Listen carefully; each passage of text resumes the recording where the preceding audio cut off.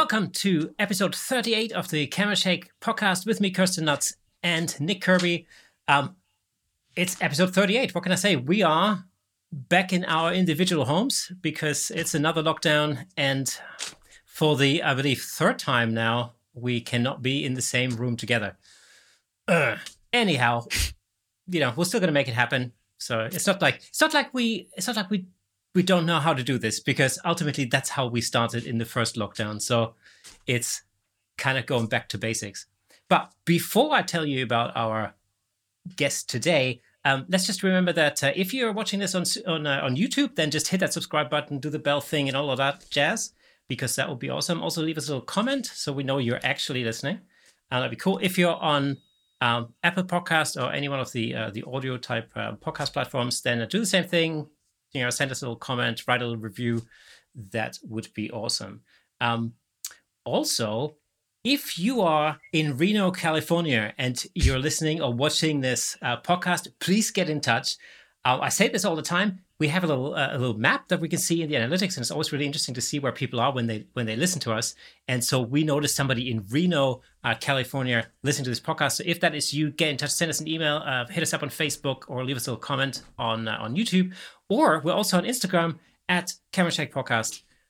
All of that jazz. That'd be awesome. The reason why I picked Reno this time is because I actually drove through Reno a couple of years ago, and unfortunately, I didn't have time to spend any time there. So if that is you, be interesting to hear from you.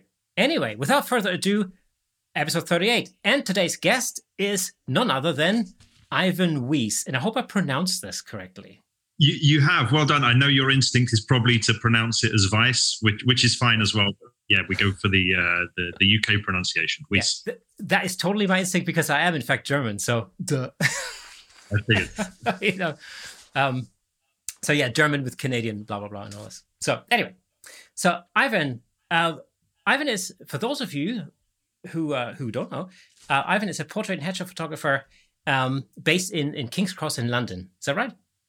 That's correct, yeah. Cool. And you're also a mentor for the Headshot Crew. That's another thing that I picked up. Yeah, big worldwide organization of headshot and portrait photographers. So that's something that I'm very involved in, especially now during lockdown, as we can't, practice our normal business and have people in the studio. So, spending a lot of time working with other photographers, talking to other photographers, and doing stuff like this. Yeah, fantastic. I'm guessing all of this has sort of moved online for the time being, right? Yeah, I'm not producing any new work because I don't have people in the studio, but I'm doing a fair bit of teaching and a fair bit of just hanging out with photographers and talking and developing ideas. So that's all we can do at the moment. Well, exactly. I mean, like I mentioned earlier in the intro, that's exactly how we started. And for those tens of listeners that have been following this since episode 1, there may be somebody. In fact, just another shout out: if you have listened to this podcast since episode 1, please get in touch, because, I mean, why wouldn't you? Obviously, but we started this because of the first lockdown, and both Nick and myself, we found ourselves with with everything canceled. And so we decided this was going to be a good way to, stay in touch and talk photography and eventually then get other people involved as well, and, and just have a chat. So, yeah, I think, all around, I think the people that are making the best use of the time are the people that are just looking for ways to, dig in and keep doing something adjacent to their main business, and just find other ways to work around it for the meantime. So it's the mind is still working even if the shutter isn't. Well, that's the thing. I mean, this was one thing that really I think touched both Nick and myself again. So back in like April or something, April, May, when I think within our circle of friends, there was a lot of frustration that people couldn't take the camera out and they couldn't work and they couldn't shoot the kind of stuff that they would ordinarily shoot. And so, we thought like, well, what can we do to get people together and get people talking? And, so that people realize that actually, you're not alone. You're not the only person feeling like this. We're all in the same boat. And, maybe somebody might have some great idea of alternatives, So now, eventually, I want to talk to you about how you got into headshot photography and all of that. But before we get into all of that, now you were actually meant to appear on the podcast a few weeks ago, and that didn't work out because you ended up with COVID. Yeah. I got sick. How did that make you feel? Well, it's not pleasant. I'm, through all of this, I have to keep just kind of counting my blessings and saying, well, I'm in a more fortunate position than many other people. I don't have I don't have kids to look after. I can survive for a bit without an income. I've got some money in the bank. So I got sick, I got tested, and I spent 3 weeks in bed, unable to do anything. I was a bit worried for a while about, how long is this going to drag on? Am I going to end up in hospital or something? But fortunately, it was just, extreme fatigue. I couldn't string together a sentence. I at the start, I thought, fine, like I'll be able to take a call and talk photography. And I realized quite quickly I wasn't able to make sense to anyone. Really high fever and all of that. So, I just stayed in bed for 3 weeks and luckily I came out the other side. So, that's where we are. So it's really lucky that you didn't end up in hospital because... Yeah. I mean, like right now, I think, the situation is terrible for people who need hospitalization. So, fingers crossed we start improving the situation soon. Yeah. I mean, right now, at the beginning of January, I've just been watching the news this morning and the hospital situation in London in particular doesn't look particularly rosy right now. Yeah. We've just declared an emergency in London because the hospital situation is we no longer have room for anyone, even if they've broken their leg in a car crash. Yeah. You're not going to get into a hospital, so that's kind of worrying. Yeah, it's better to stay at home for sure. Yeah. Although, of course, people are fond of reminding us that the majority of accidents happen in the home. So while you're at home, don't climb a ladder.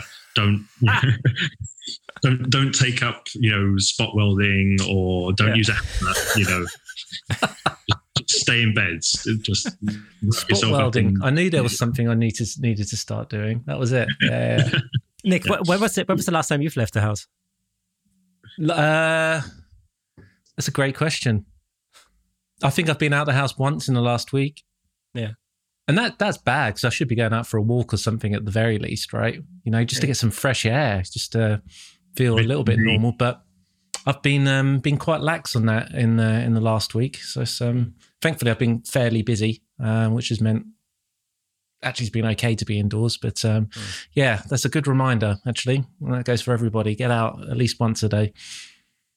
It's good for you on so many levels. I mean, just a little bit of sunlight, vitamin D is good for you, and just changing the scenery a bit from staring at the walls of your house is good for the mind, I think. But be careful. I've spoken about it a couple of times actually on the podcast. Particularly the first lockdown, I didn't realize until very late on how badly it was actually affecting me, mentally. And sort of as time went on, I set myself just a little photography project around my local village to go out every day and take a photo of something that resonated with me on that particular day and post it somewhere. And I tell you what, that was a huge catalyst to just feeling a bit more normal, a bit better, and start getting my head back straight and feeling creative, feeling productive again. So can't recommend going out just for an hour a day. It ties into, I can't remember who said it. There's a great quote, inspiration is for amateurs. And, the idea being, just get up, go out, take some pictures every day. And that will be the thing that drives an idea, a spark that leads to something creative, rather than sitting there waiting to feel like I've got this great idea and getting to work on it, especially at a time when we've got such a sort of reduced or suppressed amount of stimulus because everything's on lockdown. If you wait to be inspired, you'll probably spend the whole 2 months of this lockdown doing nothing, which is fine. If that works for you, that's fine. But if you just set yourself some tiny little project and get up and go and do it every day, it will generate something, and that's the way you have to approach it, I think. God, I couldn't agree with that anymore. I really couldn't. Just being creative sparks creativity, and that's it. Yeah, I liken it a little bit to you hear very successful people. They don't have to be photographers or videographers. Just anyone who's successful. Oh, how did you manage that? And so you're so lucky. It's not luck. Mm-hmm. Those people make their own luck by being in and around doing that type of thing all the time, because they're always trying to do it. So usually because they love doing it, and as soon as you're in that, it breeds more, and you get connected with more people. And so I liken all that kind of stuff all in the same way. Unless you're doing it, nothing's ever going to change or happen, right? Absolutely. And that's why I think so many of us are so frustrated during these periods of lockdown, because we perhaps don't notice or take for granted the creative stimulus that we get just by going and doing our daily job. Maybe your daily job as a photographer is quite repetitive, but there will be a small challenge or a new problem every day that you have to solve, and that's creativity. And that's taken away during lockdown. So you kind of have to just give yourself that little push to put yourself in a situation where you are solving a problem or making a decision.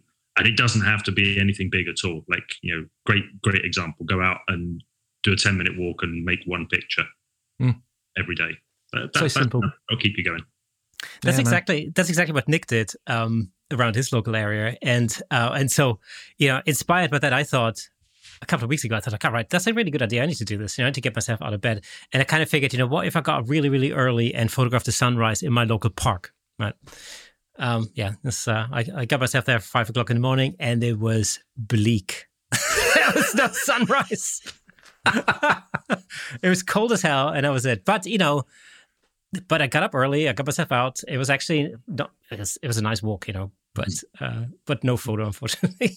So check the time of the sunrise where you are before you get up and go out. Well, exactly. But it was fun. We did in the first lockdown. Nick and me did this little photo challenge thing where we challenged each other to creating a photo, so on a weekly basis as sort of a challenge. Now we would talk about it, and sometimes we would have a guest on, and they would critique it, And I think we try to push ourselves in picking type of subjects that we weren't necessarily very familiar with, and that was good. That was good. We should do that again, Nick. God, yeah, we really should. And what we should do? We should invite every guest we've had on to participate too. Yes. Sure. Yeah, I'm up for it. Ivan, okay, you're in. That's it. Perfect. Done. Perfect. Okay, cool. Well, but before the end of this episode, we need to decide on a subject or something or whatever, and then make something out of that. We've been talking about how COVID affected you health-wise, and I'm really, I'm really, really glad to see you better, and and we're going to finally have this conversation, because it's always a shocker when I don't know about you, but whenever I hear within my circle of friends or family or something, whenever I hear that somebody's got COVID, it's like, whoa, okay, that's not cool. But how did the pandemic and everything affect your business and your livelihood in 2020? The first and most obvious effect is that basically in the last 12 months, I've worked for 6 months. So there's a major dent in my income, and a major dent in the momentum that a business needs.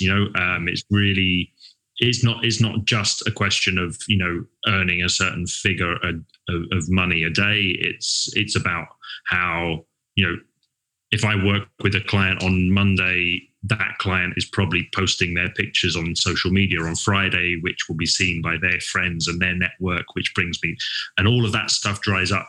So having to come out of lockdown, get going again, get back up to speed, and then shut down again, and then, doing that several times has been a major interruption.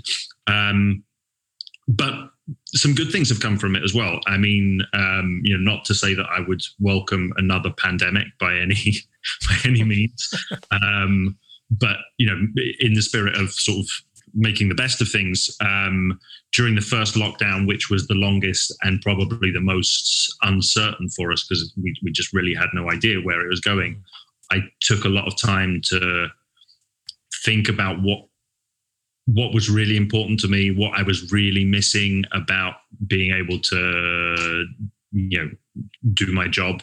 And I resolved to really dig in and push more for that side of the business to develop once I was allowed to come out of lockdown. So that's been quite beneficial. I mean, I've always done a mix of work from what you might call creative or dramatic portraiture through to more sort of straightforward commercial headshots. And I find the creative and dramatic stuff more interesting. So I redid my website, redid my portfolio, redid all my advertising so that I was putting out just the work that I really enjoy shooting rather than trying to sort of cover my bases or hedge my bets by putting out a mix of work so I could find a mix of clients. And I found that, the client base responded by, I still get occasional requests for, going in and doing plain, simple white background stuff. But more and more the clients come to me because they like the specific look of the work that I'm showing on my social media, on my website. So that means I'm getting to do more of the stuff that I like when I'm open, which is not a bad benefit to have come out of this year. So it's I'm a bit more focused, I would say, on specifically what I really want to do. Well, I think I can totally see that because it's the same thing kind of went through my head over the last 8 months, 10 months or something. I personally, I haven't, I shoot portraits and headshots, but I really just got into the corporate headshot kind of world. And the same thing went through my head early on, like in 2020. I kept thinking, like, well, the white backgrounds, that's all well and good, but that's not really what I enjoy doing. I enjoy doing different things, So that's, I haven't quite moved my business into that direction just yet. Maybe because I don't know, maybe I'm hesitant a little bit or something. I don't know. But I can sort of sense that that's the way it's going. The other thing, I thought, I sort of learned was that I actually I enjoy shooting actors more than I enjoy shooting corporate people. Mm-hmm. If that makes any sense. And that was that happened literally just before the pandemic hit at the beginning of 2020, like February, March or something. I decided to give that a shot and get slightly into that. And that was going actually really quite well. And then somebody switched off the light. Mm-hmm. Yeah. So that's something I'm personally kind of moving towards, I think, as well. It's definitely more. I don't think it matters what it is. If you decide that the thing that really excites you is taking pictures of horses or whatever it is, we've got a kind of an inbuilt risk-free period here. Like normally when you think about changing your business or changing your advertising strategy, there's the fear of what if my bookings drop off. Right now I'm getting no bookings because I can't legally have any bookings. Yeah. So it's like you can use this time to test out ideas. What happens if I change my website to only show pictures of horses? Yeah. Am I still going to get any inquiries? Yeah. We've got the time and the space to do that.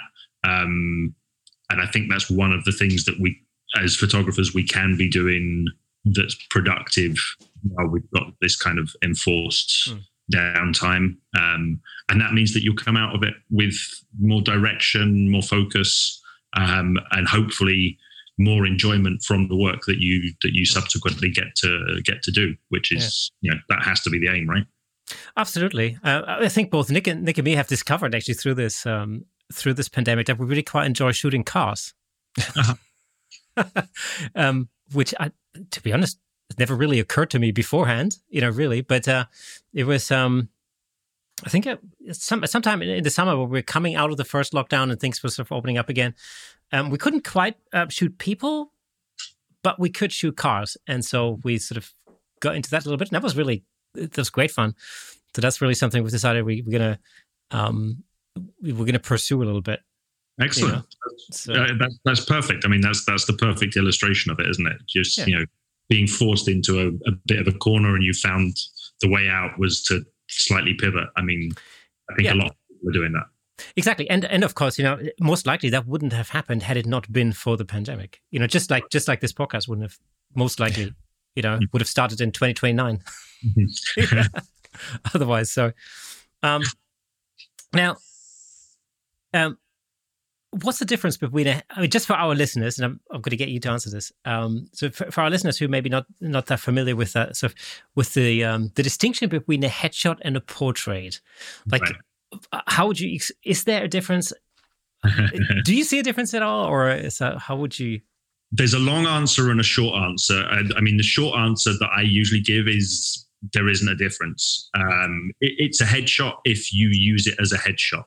If you think of it in terms of portrait as the broadest definition of, it's a picture of a person, okay? And we can argue about that. You could have a picture of a lemon wearing some sunglasses and call it a portrait, but there we're anthropomorphizing the lemon, so it's essentially a picture. It's a picture of a person or a personality. A headshot is a subset of portraits in that it's generally accepted that a headshot has a specific purpose, which is, in the broadest terms, to get a person hired, promoted, noticed, swiped right, or whatever, right? So it's a picture that's intended to present the person in a positive light for the purposes of some kind of promotion. So if we take that angle, it's quite easy then to say, so a headshot should present somebody looking their best.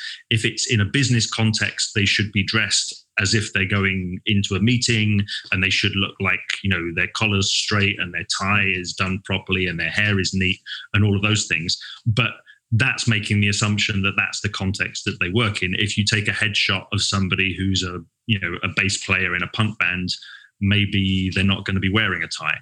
Maybe they're not going to be wearing a shirt. Maybe they've got lots of tattoos. So all of those rules go out of the window when you take into consideration the individual use that the person wants to make of the headshot.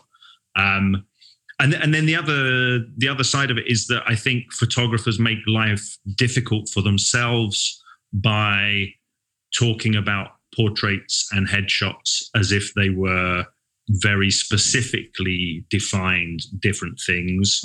If you ask 5 photographers, you'll get 6 different answers. And I think that for the majority of us, our clients don't know or care about that difference. When a client comes to me, whatever language they use, whatever they're saying to me, what they mean is, I want a cool picture of my face. And if you want to call that a headshot or a portrait or whatever, that's all fine. But the brief is, make a good picture of my face. And then based on the discussion that I have with them and what kind of work they do and what kind of work they want to do and all of those things, we can then define whether it's going to be, evenly lit and very much about presenting this is what they look like, or if it's going to be, shadowy and heavily color graded and being more about creating a mood or a feeling. That's the most important distinction to make, and what label you put on it, I think, is kind of immaterial, unless you're talking to other photographers in a context where you need to make a distinction, but then you kind of have to decide on an accepted definition at the start of the discussion, because as I say, everyone's going to have a different interpretation. It's not uncommon that I get comments from other photographers on social media saying that's not a headshot. I say, well, I sold it as a headshot. It's being used as a headshot. Yeah. Walks like a duck, talks like a duck. So how, like, what kind of questions do you ask or like, how do you ascertain, that with a client to start with? Is that a conversation that you have at the beginning, or what kind of questions do you ask them? Or do you have like almost like a questionnaire that people fill out beforehand? I don't have a questionnaire. I mean, I don't, that's not really my thing. I don't really like paperwork. I don't think it creates the right mood for what I do. But obviously, I'll have a bit of an idea about a person. When they book, I have a quick look around on the internet to see what I can find about them, to give me a bit of context. That's gonna be the sort of the biggest decider, really. If they are, somebody working in health and well-being, that's going to be significantly different from somebody who, as I say, is a bass player in a punk band. But then when they come into the studio, I shoot tethered. They see every capture as it comes up. So I get a sort of a collaborative feedback process going. I judge what they like, but also if they've come to me, it's because they've seen my work, so that there is already a bit of direction there. Presumably they like some of my previous stuff. Otherwise, you'd have to question why they're coming in. Yeah.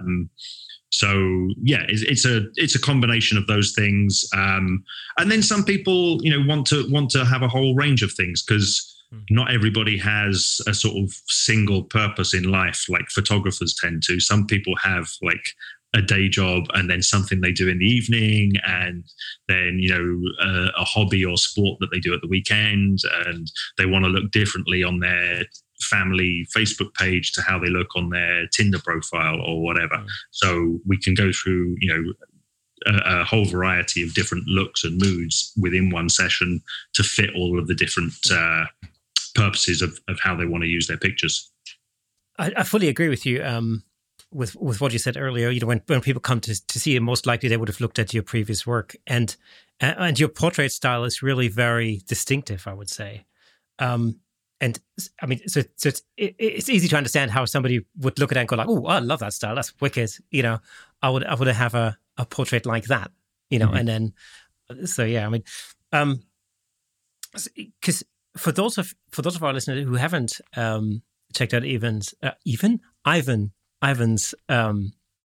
portrait style, all the web website details and everything are all in the description. And of course, go and check that out. I promise you won't be disappointed. But how would you describe your style? There are a number of really sort of defining features to that. Sure. I like the idea that the purpose of a picture is to present somebody as interesting. That's my golden rule. I'm not too worried or concerned with making people look beautiful, making people look perfect, making people look anything other than interesting. Because I think it's the most precious thing that we have as humans. It's the strongest currency that we have as humans. If you are interesting, if you can hold people's interests, then you can do pretty much anything. You can start a conversation. You can share an idea. A lot of photographers, I think, fall into the trap of thinking that everybody has to look beautiful, and that, there's nothing wrong with being beautiful, of course, but it's not the most important thing. So interest is certainly the goal for every picture that I take, and then that combines with a lot of things that are just sort of my aesthetic, my tastes. I like a particular set of rich, warm colors. I like to use shadow to make a picture interesting and direct the viewer's eye to to specific parts of the image. And I just like playing with light. I mean, that's a sort of childish, creative thing that I get to do for a living, which is quite kind of amazing still, that people are willing to pay me to mess around with lights for a living. But it's fun. So yeah, it's the sort of the coming together of all of those things. I guess I'm known for creating dramatic images because I use strong colors and strong contrast and heavy shadows. But hopefully the thing that's most evident is that all of the people in my pictures look really interesting. Can you talk us through kind of how your mind starts working when a client first comes into the studio as to, okay, what am I going to do for this client? How am I going to make that person interesting? Because I'm guessing not everyone can be the same, so to speak, and everyone's going to have a slightly different approach for everyone. How does your thought process kind of go? I don't really experience it as a thought process. I spend a lot of time thinking about photography when I'm not with clients. And that's one of the things that I've been doing during lockdown a lot this year. And I think the process is that I do a lot of conscious thought about lighting setups and color schemes and post-production and all of those things. And they all go into some sort of badly organized bank of ideas. It kind of, well, I'm not on my desktop, but if I showed you my desktop computer, the actual desktop of that's how I organize my ideas. I just write a note or take a screenshot and it sits on the desktop, and there's thousands and thousands of things on my desktop, which is probably a terrible idea in terms of how I use my computer, but it's fine.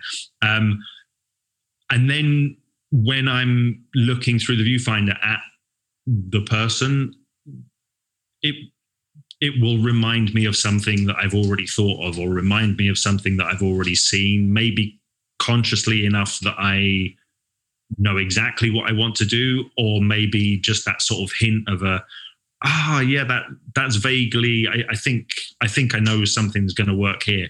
And you just do it.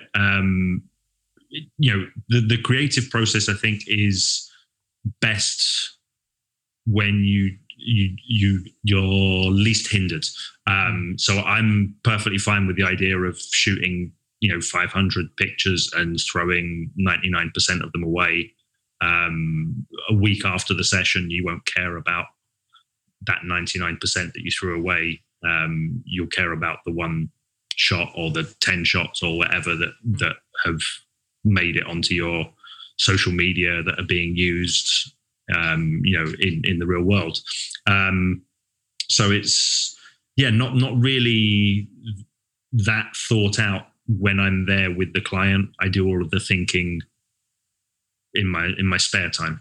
Yeah. So because you've done all that thought process up front, in general, it's instinctive, I guess, at the moment, right? Yeah.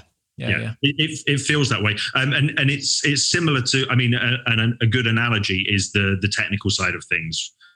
So I work with the same equipment every shoot, and I know that stuff backwards. So, I mean, it's sometimes catches me out. I think, well, yeah, like if I want to put this kind of spin on it, I'll just move that light that way. And maybe 3 years ago, that was a massive mystery to me. Like, oh my God, how do you do that? But you practice it, you go through drills, you do it over and over again. And then it becomes just instinctive that while having a conversation, I can, move to a 6 light setup without breaking the sweat. And it looks the way that I want it to look. And that feels like it's, the simplest thing in the world now, because I do it every day. Well, see, this is one of the things that I did during the lockdown period was really, I was experimenting on myself quite a lot, and so I've also created an extraordinary amount of selfies, very elaborate selfies, that. But actually, it's been super fun. I think photographically, it's done two things for me. One is I think it's changed. It's changed what I can do because it's changed what I know.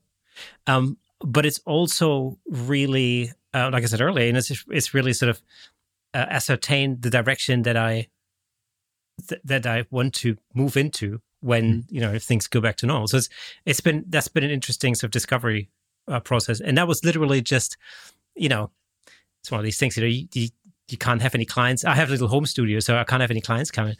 And my family are like my wife and my daughters and everything. They are sick to death of having to stand in as models, So it's there was no other option than experimenting on myself. Absolutely. I mean, another analogy for it is if you compare photographers to musicians, especially like something like a jazz musician or something, right? You put in the time running the scales, doing drills and repetitive exercises, but when it comes to it and you're on stage playing a solo, you're not thinking. It's instinctive. But through the exercises, you discover things that you wouldn't have thought of just through conscious thought. You go, I like playing that.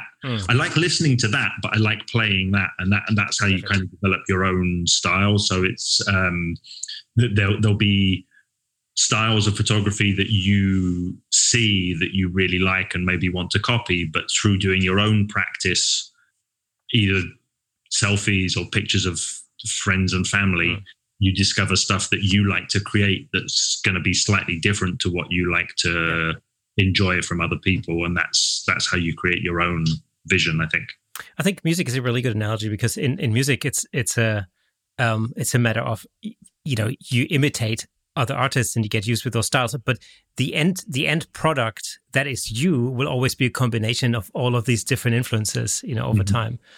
Sure. I don't know if you know this, but Nick and myself, our background is in music actually, so that's okay. So that's do you play? There's a guitar just on the floor here. I wouldn't say that I play with any degree of skill anymore. In my teens and early 20s, I played around in bands, playing in pubs. Yeah. Oh, great. I think photographers did. Yeah, it seems quite a natural.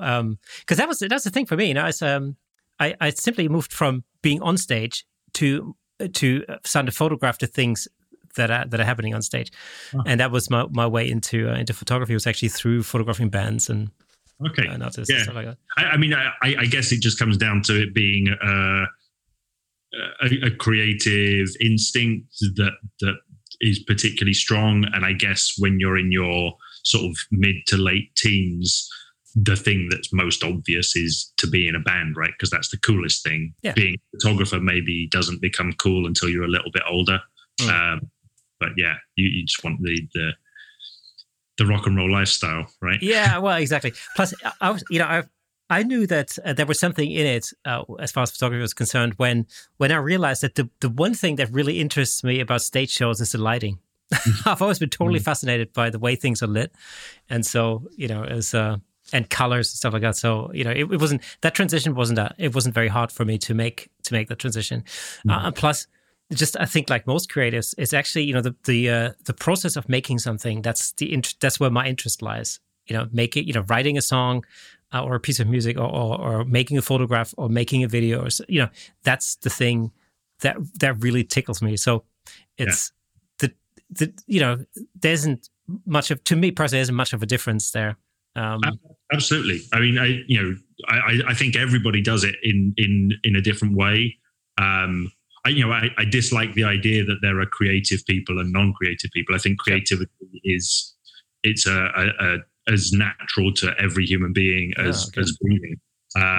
It's just that we find different outlets for it and different ways to make it satisfying for our own individual circumstances and who we want to be and how we want to be perceived. But some people find creativity in doing housework and having a perfectly ordered house. I'm not one of those. Hi, Mom. Or it could be it can be anything, but we're all scratching the same itch. Just we're finding different ways to do it, and some people are so uncompromising or unimaginative with it that they end up insisting that that's how they make a living. And those are the people that have got the what's the words, the stubbornness to actually make a career of it, I think. Well, I mean, Nick is actually one of these people. Nick's like, he's insanely creative when it comes to like filmmaking and like putting videos together and everything else. But then at the same time, I actually think, and correct me if I'm wrong, Nick, but I think you get very creative when it comes to organizing things as well. You just made me sound very boring. No. I'm saying this because this is like, I think for people who've been following this podcast for a little while, this is like the main one of the big distinctions between Nick and me is that I'm insanely chaotic, and Nick is the organized part of the show. Okay. So I probably wouldn't be able to handle your desktop, Ivan. That would send me over the edge. Oh yeah, but it's organized chaos, though, right? It works for you, doesn't it? Right. No, it's not organized, but it's you don't want to know how many browser tabs I have open at the moment. This sounds so familiar. Yeah. Oh my god. But it's I'm relying on my operating system to do the organization for me, rather than having a filing system that I manage.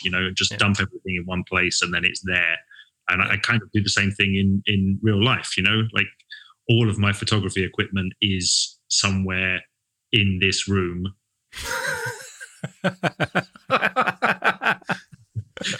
If I can see it, I'm going to use it. If I can't see it, I probably won't use it. So having everything put away and labeled doesn't work for me. Yeah. And that's fine. It does work for other people, and that's fine too. There's just different ways of organizing. Yeah, I'm constantly trying to pick up tips from Nick as far as like organizing things is concerned, and I'm constantly finding that I'm very badly failing at it. But I mean, again, we're coming back to conversation that Nick and me had like some episodes ago. It's I started using a system called bullet journaling, which is basically it's a journaling type of system. But because I can make it as creative as I want it to be, it actually works better for me than just having like to-do lists and diaries and all that kind of stuff. So I can actually kind of organize myself better using that system because it incorporates all that creative stuff that usually goes through my head. Uh-huh. And so it makes sense, rather than being like too, I don't know, prescriptive about it, if you know what I mean. So, sure. Yeah. Yeah, it's good. You find systems that work for you, and if they don't work for you, then don't use them. I don't think there's any point in trying to be an organized person if you're not naturally organized, unless you've got things like daily responsibilities that you're failing to meet. Yeah. If the children are looking very, very skinny and you haven't managed to buy them at the supermarket, you might want to start writing a shopping list. Yeah. I mean, it's funny. One of the things I realized in sort of trying to kind of stay organized, especially when the first lockdown happened. I think it was easy to feel like every day was kind of the same, because one week runs to the next, and then you forget what day of the week it is, and then you've watched everything on Netflix so many times, and it's and that was the point where I kind of thought like, right, I've got to structure my life a little bit. And this is actually also then, this is how this podcast came into being, because it gave us some structure, every week. But there's a number of things I learned about myself. Like I learned that actually I really enjoy writing with ink.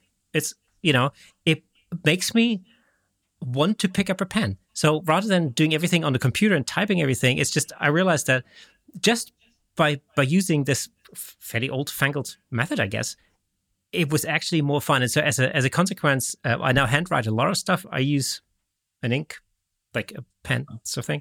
And I like it. It makes me want to, organize myself more, just because I like the way that it feels, and I like the way that, it's just very similar to cameras. I'll make this analogy with cameras. It's one thing, like for me using my studio camera, that's got all the bells and whistles. And of course I enjoy using that, but I really enjoy that little fixed lens Fuji X series camera that I've got, because it's got dials and it's all it's different. It feels different. I just like it. And this thing, this will never sit on my desk for very long, because I always want to pick it up and I want to shoot something with it. And that's really what makes all the difference. Yeah, absolutely.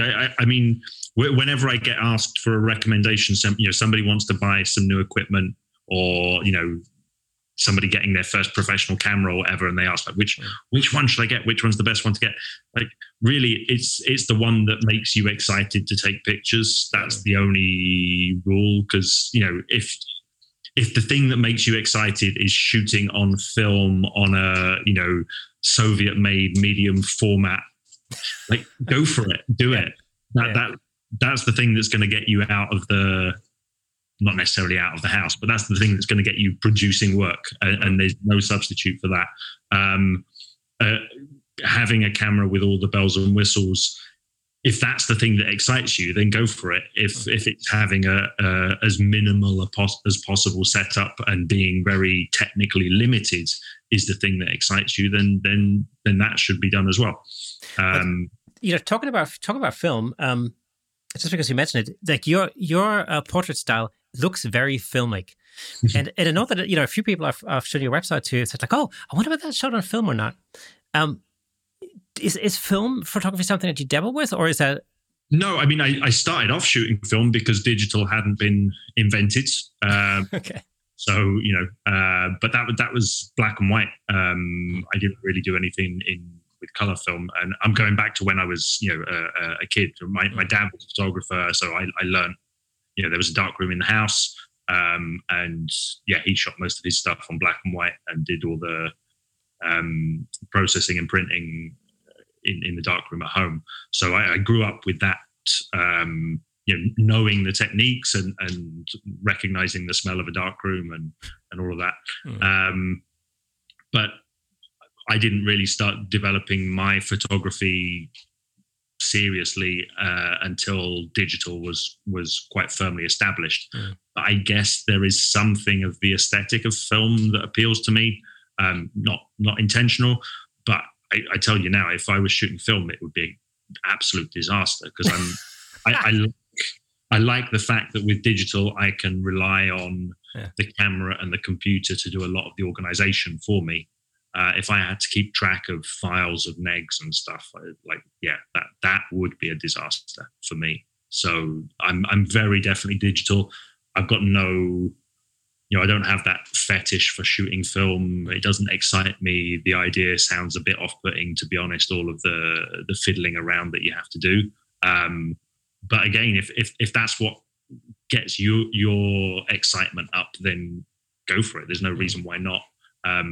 It's just not for me.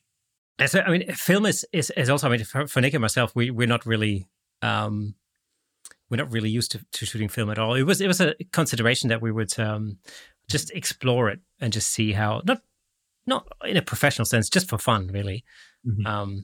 So that was, it's a little project maybe that we're gonna pursue this year. We'll see. It's a new skill set. That's how I look at it. Uh-huh.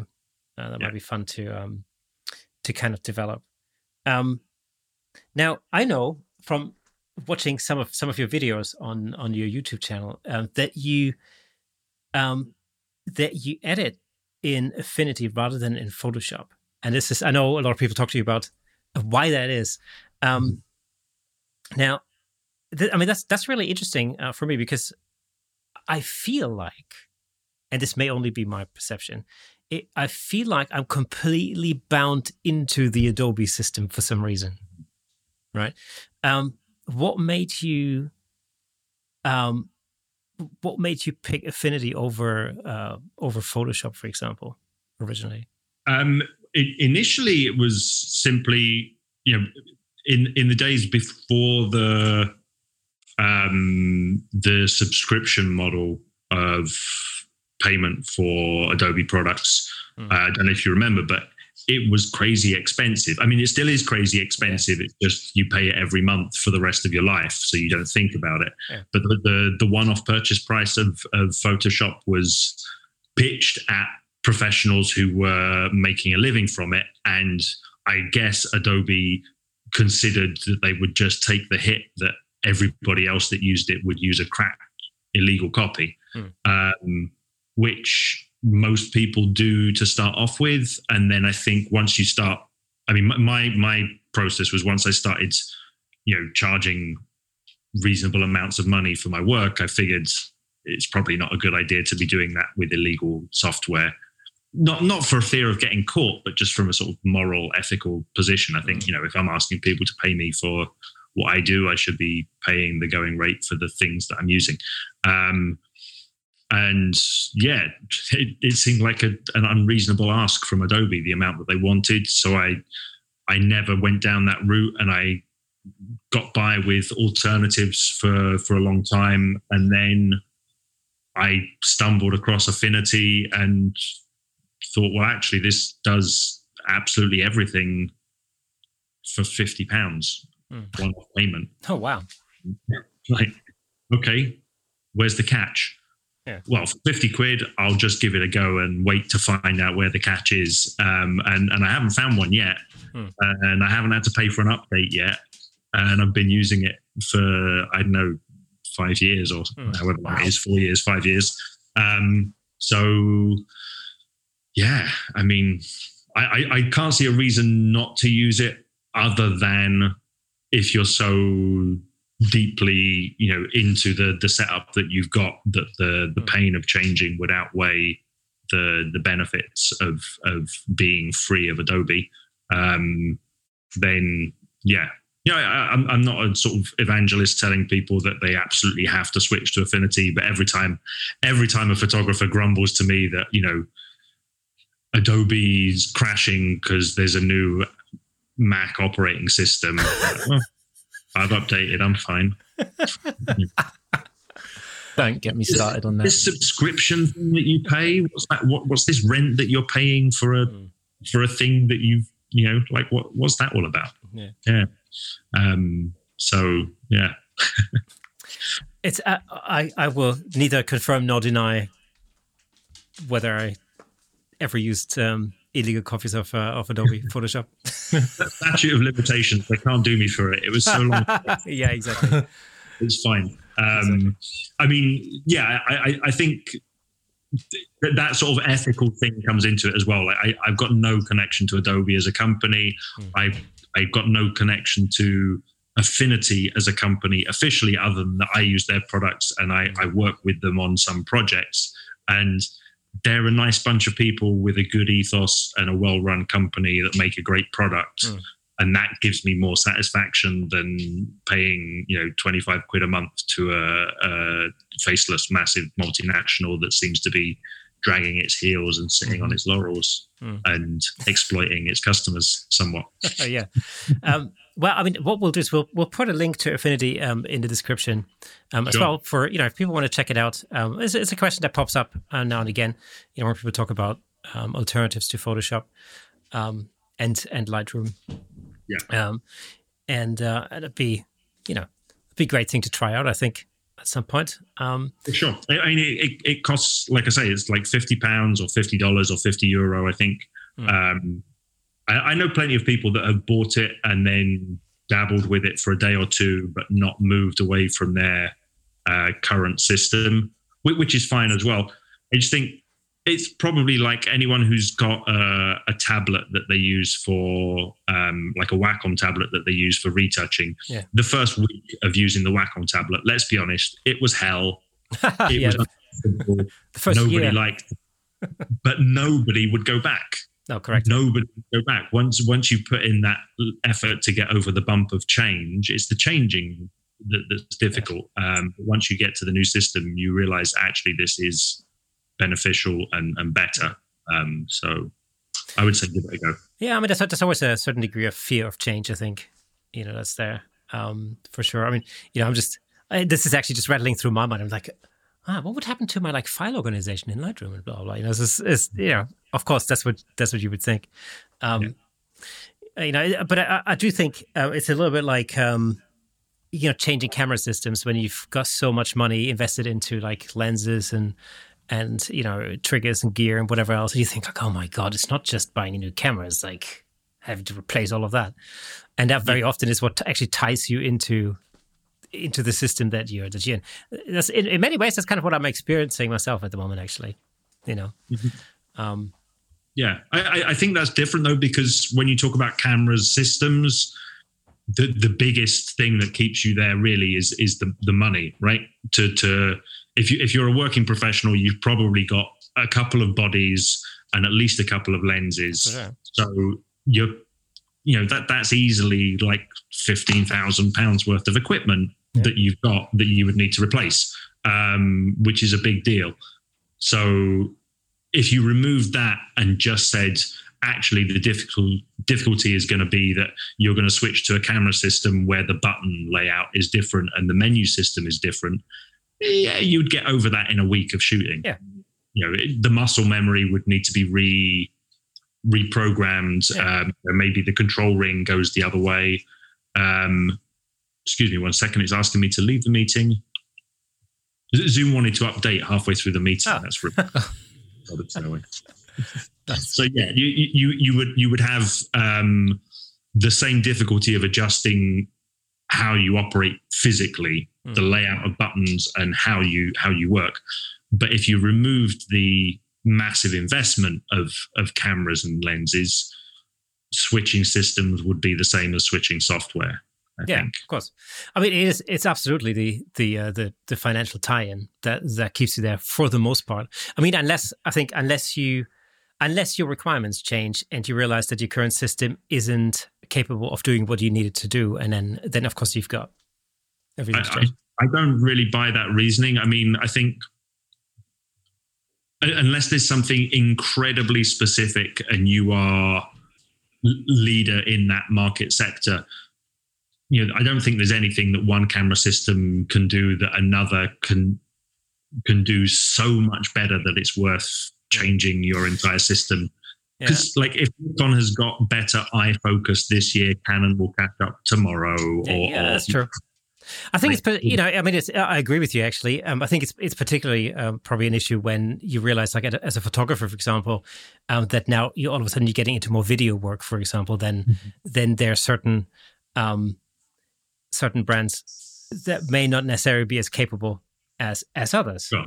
And that's that would then kind of force you to potentially think about changing. So I've got my puppy running up and down here.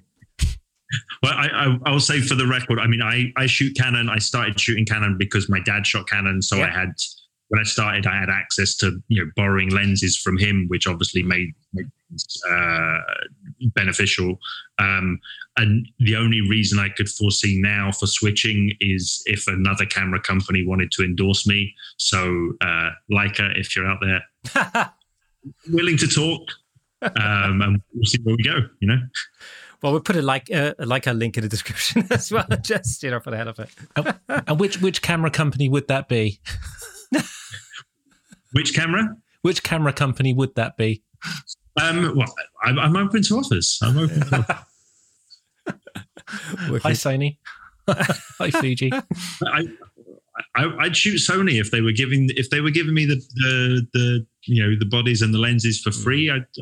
Absolutely. I say, I don't think there's a technical reason that you can actually justify to shoot one system over another. Yeah. I think it comes down much more to practicals and financials of what you have access to, what you can afford, and those kind of things. That's far more important. Yeah, totally. Worrying about this lens is minimally sharper than that lens or any of that stuff. Yeah, I mean, it's funny you mentioned your dad, because the reason why I shoot Nikon is because actually my dad used to have a Nikon camera. That's all. That is it. That's how it works, right? So many photographers I know got into photography because somebody in the older generation of their family had a hobby as a photographer or had a business as a photographer, and so you're conditioned by that, and you kind of probably at least start off shooting the same brand. Yeah, absolutely. As that. Right. I want to talk a little bit about your headshot business and the headshot crew, because you're a mentor for the headshot crew. So for those listeners who don't know what that is, could you just give us a brief description of what the headshot crew is? Sure. So Headshot Crew is an organization of headshot photographers worldwide. I think there's about 15,000 members currently worldwide. And it works on several different levels. It's a coaching platform. so it's about teaching the techniques specific to headshot photography, but also coaching how to run a headshot business, coaching on the mindset of being a sole trader or a small business in a creative industry, all of those aspects. It also works as a job search engine because it's a worldwide network of photographers. So, we refer work to each other. If I've got a corporate client in London who has an office also in New York, I will refer that work out to a colleague over there, and vice versa. And it just works as a community of photographers, like many other communities of photographers. But I think the big difference is it's incredibly supportive, and we don't tolerate any of the nastiness that can go on in other online photography forums, as I'm sure we've all experienced. Oh yeah, for sure. Yeah. So, in a world pre-COVID, or in a world without COVID, you're also an instructor or a mentor. As part of the Headshot Crew. Yeah. So the mentors aren't necessarily instructors as such. As it happens, I am also a instructor for the in-person workshops. Mm-hmm. But the mentors are just people that are selected for being particularly helpful to other members. So it may be that they're particularly helpful on the business side, on the mindset side, on the technical side, or just being nice people and being really helpful. So it's not a specific position tied to teaching as such, but as I have experience as a teacher in a previous life, and I enjoy that side of things, that's kind of where that's the angle that I have on it. Yeah. Normally, there would be sort of Headshot Crew events that would happen, like in London, for example. And of course, I'm guessing, all of that's been banked, or at least it didn't happen in 2020. Is there anything sort of in the pipeline for 2021? Sure. So I'll be doing a workshop hopefully in 2021. It takes several months to organize. Just in terms of getting, people together, getting a venue and all that kind of stuff. So at the moment, I'm not even attempting to make a plan, because who knows how long the situation is going to drag on for us here in London.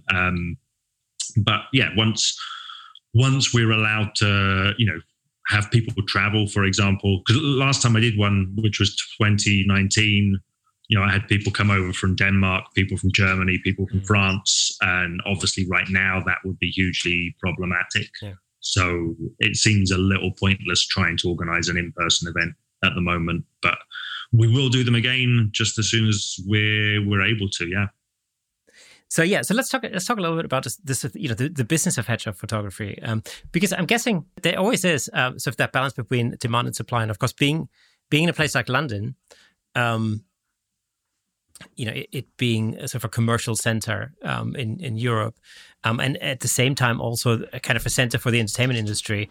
I think it sounds like headshot photography might actually work rather well in a location like that. Well, I think that's I think it's a misconception. If you approach what you're doing as a photographer from that kind of commodity point of view, supply and demand. Well, yeah, you can run a business anywhere as long as, my strategy is based on 200 clients a year, 200 individual clients a year. Mm-hmm. So as long as I live somewhere where I have access, or as long as I work somewhere where I have access to 200 people a year, I can run a business. Now, if I have access to 400 people a year and there are 2 photographers, that works as well. 600 people and there are 3 photographers, so on and so on. That's all fine. But I don't think what we do should be viewed as a commodity, or I don't want what I do to be viewed as a commodity, because then I think you're into, the the problem of why would a client choose me and not you if we're offering the same thing, and if the only thing that differentiates us is price or convenience, then we're going to be constantly in the race to the bottom. Trying to have the best location of studio, which is going to put our overheads up, but also the lowest prices. So we're going to be, who can operate on the slimmest margin, which I think, if your only interest is running a business, then by all means do it that way. Become the Tesco's of photography. I'm not particularly interested in being Tesco's, so I like to create work that I enjoy, and find a way to sell that to people who also enjoy it. I think that's based on an understanding that if you like what I do, you have to, if you like it enough to want to buy it, you have to buy it from me. If you don't like it enough to want to buy it, then don't buy it. It's fine. As I say, I need 200 people a year, and there are 10 million people in a 30-mile radius of the studio. So chances are, thanks to, Google, Facebook, Instagram, et cetera, I'll be able to reach 200 people a year that are interested in what I do enough to come into the studio and pay for it. Now, one thing I've noticed actually on your website that I found really interesting, because I think it's something most photographers grapple with, is fee structure. And, because it's like there's so many different ways that you could do it. And, I think especially when you're first starting out in the photography business, you're constantly thinking like, is this the best way of doing it? Or should I be doing it the other, should I be charging per photo, or should I have different kind of session prices, or, different like packages if you want. And then I saw your pricing structure is like so super simple, and I love it.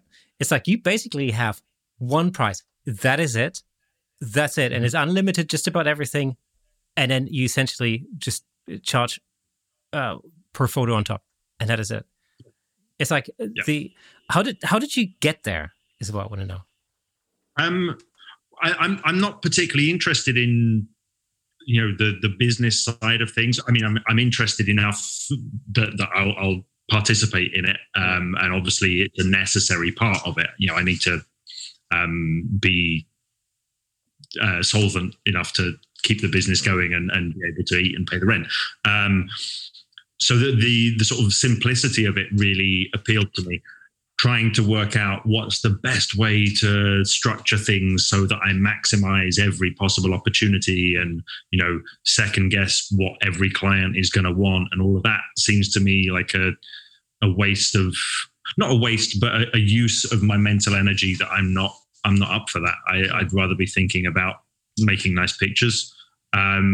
So it's simply set up. It costs a set amount to come into the studio. I don't put any other limitation on that session. So if you want to stay for 15 minutes or 4 hours, it's all the same to me. We can shoot as many different looks as you like. Generally, it works out that the people who spend longer in the studio and shoot more looks buy more pictures. So I'm getting paid more at the end of it. There is, I suppose there's a small risk that somebody will come in and spend a long time and only buy one picture, but it's not the end of the world.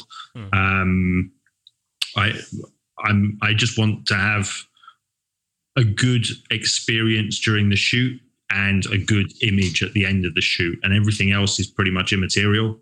So the more I can simplify everything else that goes around it, the better.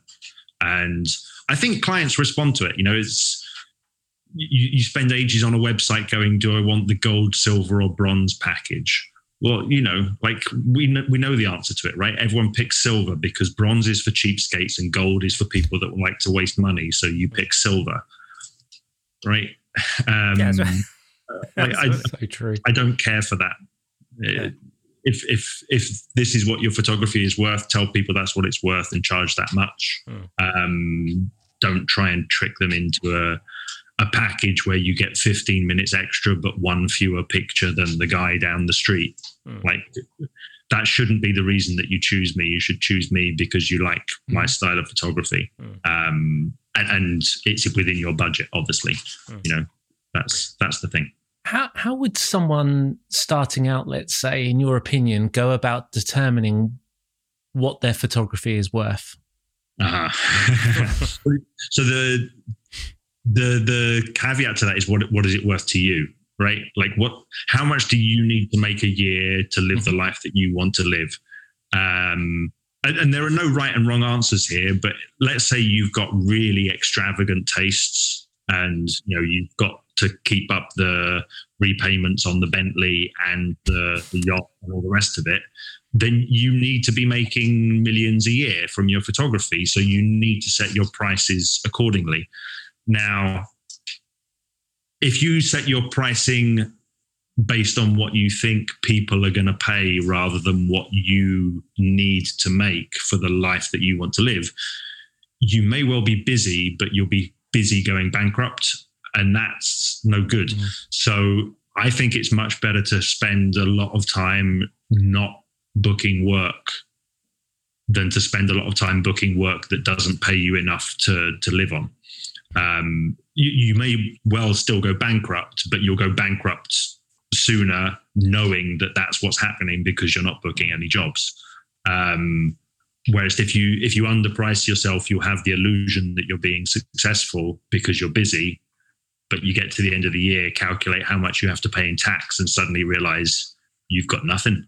And that's the failure of a lot of businesses. So if you're coming at photography full time from having had a previous career, which is what I did, or a previous job, you probably have a good feel for what your lifestyle costs. You know, if your previous job was paying you 35 grand a year, you know what lifestyle 35 grand a year buys you. So if you're happy to stay with that lifestyle, then pitch your pricing accordingly. And that's where you start from. And so that I think makes so much sense. It's such a simple way of looking at it, but I'm not sure it's a way that everybody does look at it, right? And I hope people are paying attention here because that's pure gold, what Ivan's just said there. So you mentioned 200 clients a year for yourself, and that, you know, just for argument's sake, breaks down to 4 per week. Yeah, give or take, right? About 4 per week. How should someone determine how many per week that should be? Because that would then have an overall effect on what they would charge per client. So how did you settle on four per week? What determined that? Well, based on the idea of, you know, I had a previous career where I was, you know, the normal thing, 5 days a week, 2 days off at the weekend, holidays, sick leave, etc., etc. So sort of working out a normal work schedule based on what's considered to be 22 days a month, I think is the standard working days. And then I like the idea that I work with one client a day. I don't like the idea that I've got somebody in the studio and I tell them, you've got to finish now because the next person is knocking on the door. So it kind of all flows from that really. 22 working days a month. So it's 4 clients a week, right? Yeah. So that's then incorporating what you determine to be a great experience for your client as well, right? And not giving them a time limit as your structure you were talking about earlier. And then them not feeling rushed after 3 hours, knowing, sorry, when you know full well, actually, if we had 1 more hour, we'd absolutely nail what we've got to do. That great way to do it. Love that. I mean, it's not the approach that's right for everyone. So, I live here in the studio, so I don't need to book studio time. I'm not sharing the space with anybody else. I'm not using a rented studio by the hour. So it's fine for me to be very flexible. If you've got a shared studio space, that's going to be problematic to say unlimited time, because you probably have to block it off on a calendar so that other people are not using it, which becomes problematic. But I think as far as possible, giving that flexibility to the client only enhances the user experience. And it's not about necessarily taking 4 hours. It's about saying, I don't care. 7 minutes, 7 hours, it's the same. You want to get the experience that you want and the picture that you want, and the time is not what you're paying me for. How do you determine when that session is done? Like if you're saying to the client, well, you've got as much time as you want. Like, is that something that you let the client determine? Like when they're done, then you're done, or? Yeah, I mean, it's kind of collaborative. You feel when you've run out of steam or run out of ideas, or if they've got a very specific brief, then it's like once you've nailed the brief to, I don't think I'm going to get a better shot than that that fits the specific thing that we're going for. So if that's the only thing we're going for, that's the end of the session. If we're being a bit more sort of open-ended with it, then it's, you sense the energy level, you sense the enthusiasm level, of both parties, and at a certain point, things come to a sort of a natural end. I mean, it's like anything, isn't it? You sit down and have a drink with a friend. At a certain point, it's like, okay, I haven't got another appointment, but like we're kind of done having our beer, so yeah. See you later, and you go on and you do something else. And it would be horrible to have somebody ringing a bell telling you have to stop now. That's kind of annoying. So yeah, it's collaborative. I guess also as well, it can be determined by, if somebody comes in with, just 2 different wardrobe options, and they say, like, I really want a blue background, like, that's not going to take as long as somebody that turns up with a suitcase full of wigs and hats and, a makeup artist and all the rest of it. That's gonna be a longer session, almost certainly. When you first started out, how did you arrive at shooting headshots? Was when you first started out as a, when you first went professional, did you go straight into headshots and portraits, or did you sort of explore other areas of photography first? I mean, professionally, I've only ever shot headshot. Like most photographers, I went through a long period of shooting absolutely everything, and there were iterations of my portfolio that included, a duck and a landscape shot and some people, and it wasn't really a portfolio. It was just like my favorite pictures. But just gradually, I kind of narrowed it down to what do I most enjoy doing, and taking pictures of people was the first sort of, okay, that's a subcategory. That's where I want to go with it. Okay, within that, what do I like most? Do I like taking pictures of models? Do I like taking pictures of real people? And gradually sort of narrowed it down there. And then when I stumbled across the headshot crew, I remember having a discussion with somebody, a guy who's been an established fashion photographer for years, and I said, I think I want to shoot headshots, but like, is that a thing? Can you is that a specialization? Do people make a living from that? And he's like, yeah, like that's definitely a thing. It's just a lot of photographers think it's not enjoyable or not exciting or cool enough to do. I'm like, okay, well, that's fine. I don't need to be cool. I just want to do the thing that I want to do. And then, through Headshot Crew, discovered that actually there's quite a lot of people all over the world that make, a fairly good living from exclusively shooting headshots. It's just a question of working out what you want to do and then finding the people that want to pay you for it. And I think you can do that with pretty much anything, really. I think the one thing I enjoy with when it comes to headshots and portraits in general, as opposed to like, let's say, shooting events, for example, is the connection that you have with the person that you're shooting. This is really the one thing I love above everything else, is that kind of banter that you can have, and and the way that over time you build up this this relationship because you get to know the person better, and then they warm up to you because, you know, an hour in, they're not quite as new to the lens as they were at the beginning. And I just love seeing these inhibitions fall away.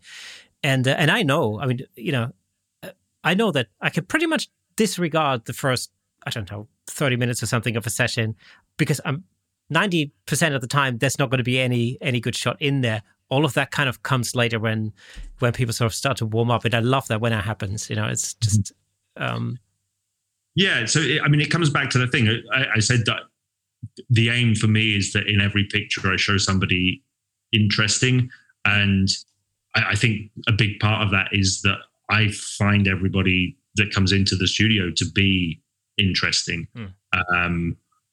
It's a very privileged kind of interaction that we have with people as portrait photographers or headshot photographers, because it seems like a bit of a stretch to say everybody is interesting, because we all know some people that really aren't. But I only need them to be interesting for a couple of hours while they're doing what I tell them to do.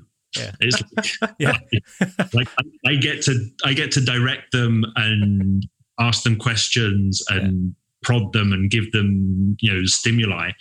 And for a limited time, anybody in that context will be interesting. Then, you know, we might not end up as being like best buddies and, you know, going out for a beer afterwards. It may be that we discover that we've got quite different worldviews, but it's interesting, that process of finding that out about a person in the context of, you know, them being in my studio and requiring my services. I guess, we, as the photographer, you have the upper hand, I guess, in a way. And you have the control, so you get to find out those little bits about people's lives, and they're all different people. And sometimes you get to the end of the session and it's like they would tell you their PIN number if you asked them. It's like it's like, wow, that's kind of weird. But then you don't see them again until like maybe a year or 2 years later when they come back. It's like it's an interesting relationship that you have with a subject as a photographer, and that's definitely the best part of the job. Ivan, if just for those budding headshot photographers who are listening at the moment, have you got a couple of tips for those guys on how you go about sort of, you know, relaxing a client in the studio, getting them to open up, to be and to enable you to get that interesting photo? Sure. So I think the number one tip is that human beings respond to each other. So if you are nervous or distracted because you're worried about the technicals, or you're not sure what you want to do, the other person consciously or subconsciously will pick up on that. So you have to be in a situation where you are confident in what you're doing. And sometimes you have to fake that. That's fine. There's nothing wrong with faking a bit of confidence to get the session to start. But the way that you have confidence is through repetition. So I would never go into a shoot without feeling on top of the gear and the setup and, you know, that side of things. If you've got all the technical stuff nailed down, you don't have to think about it. You can give all of your attention to the person. And if you give all of your attention to another human being, they will almost invariably respond by doing whatever you want them to do. It's, you know, humans are not that complicated, really. And of course, once you get going, they then think, okay, this photographer knows what he or she's doing. So they get even more relaxed with you, and then you can get even more relaxed with what you're doing. And then you might, you know, try something completely experimental, and it doesn't matter at that point if you don't nail it, because they already have given you their confidence. But certainly at the start of the session, go in knowing exactly what you're doing, exactly what you want, and you will find that people will respond to you by just trusting you. And I think that's particularly learning your gear. Whatever gear it is, as we've said a couple of times now today, that it doesn't matter what that gear is. Learn it.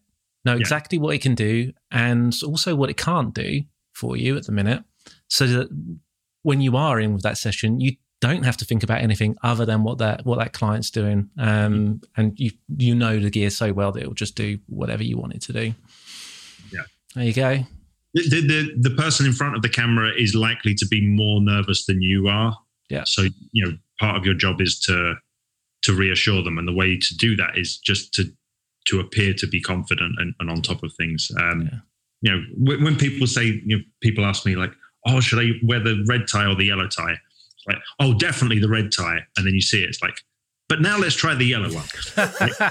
If I said, oh, I don't know, what do you think? I'm just helping them to be more undecided and therefore less confident in what they're doing. So just give them that bit of certainty of like, the red one's definitely going to be the one for you. And then 3 minutes later you say, now let's try the yellow. They don't mind. It's not like you've conned them. They think you're on top of it, and that's fine. So that's the number one tip for dealing with humans or dogs. Or dogs, yeah. What's your outlook for 2021? Like, what's your plan for 2021? Oh, plan. Well, I mean, obviously we've got to get through this current lockdown, and then hope that we get back to. In all likelihood, we're not going to get back to anything that we could call normal, but hopefully we'll get like a tier 4 and then a tier 3 and so on. So gradual removal of restrictions. My plan is to get back to being full-time busy and shooting, 4 clients a week. In reality, 5 clients a week, and having some time to have some time off at some point. Just continuing where I left off in November, which was when I kind of last time I was actively shooting. That will mean that shooting every day, my style will incrementally develop. I'll probably go on the technical side, probably go fully mirrorless at some point in 2021, get rid of the old DSLR, and do a bit more teaching, coaching, set up the workshop for London. That's all up in the air though. I mean, I'm keeping a very, very open mind about it, and just being willing to go with whatever the situation enforces on me in terms of what I can and can't do. Awesome. Well, definitely, as soon as there's a date for a workshop, let us know, and we'll publicize that to our tens of listeners all around the world. So that'd be fantastic. It'd be super interesting. Count me in for that. Now, one thing we've got left to do, and that is we're going to decide what our photographic project will be for this week. Sure.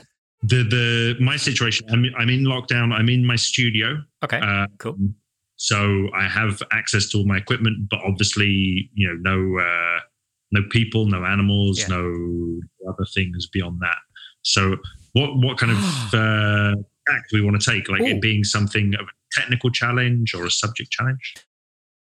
I think, Nick, what do you think about this? Like we did a self-portrait, I think, in the first lockdown, didn't we? Technically, it was a little bit of a spin on it, but yeah.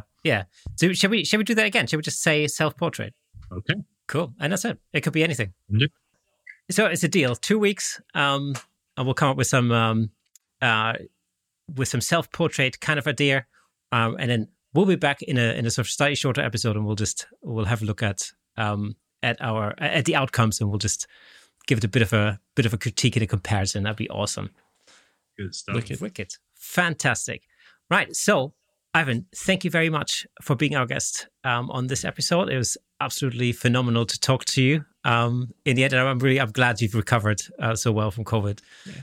Because thank you. That's always. Thanks for having me. It's been great to talk to you, and I hope everyone stays sane and stays healthy through the situation, and hope this is at least partly entertaining for people to keep occupied. Right. So. I hope you enjoyed this episode. It was episode 38. As always, if you watch on YouTube, hit the subscribe button, hit that bell thing. If you are listening to the audio version of this podcast on Apple, just to scroll down to the bottom of the show page and leave us a little review. That'd be great, a little star rating, because apparently that helps us to be found, so they say. I'm not really sure if that's true, but that's what I say, so I might as well take advantage of that. Follow us on Facebook. We are on Instagram as well, at Camera Shake Podcast. We're also on Twitter. That's at Shake Camera for some reason. You can hit us up on there, all of the socials, all of them. So I hope you enjoyed this episode, and we'll be back next week with more Camera Shake Podcast goodness. Until then, see you later.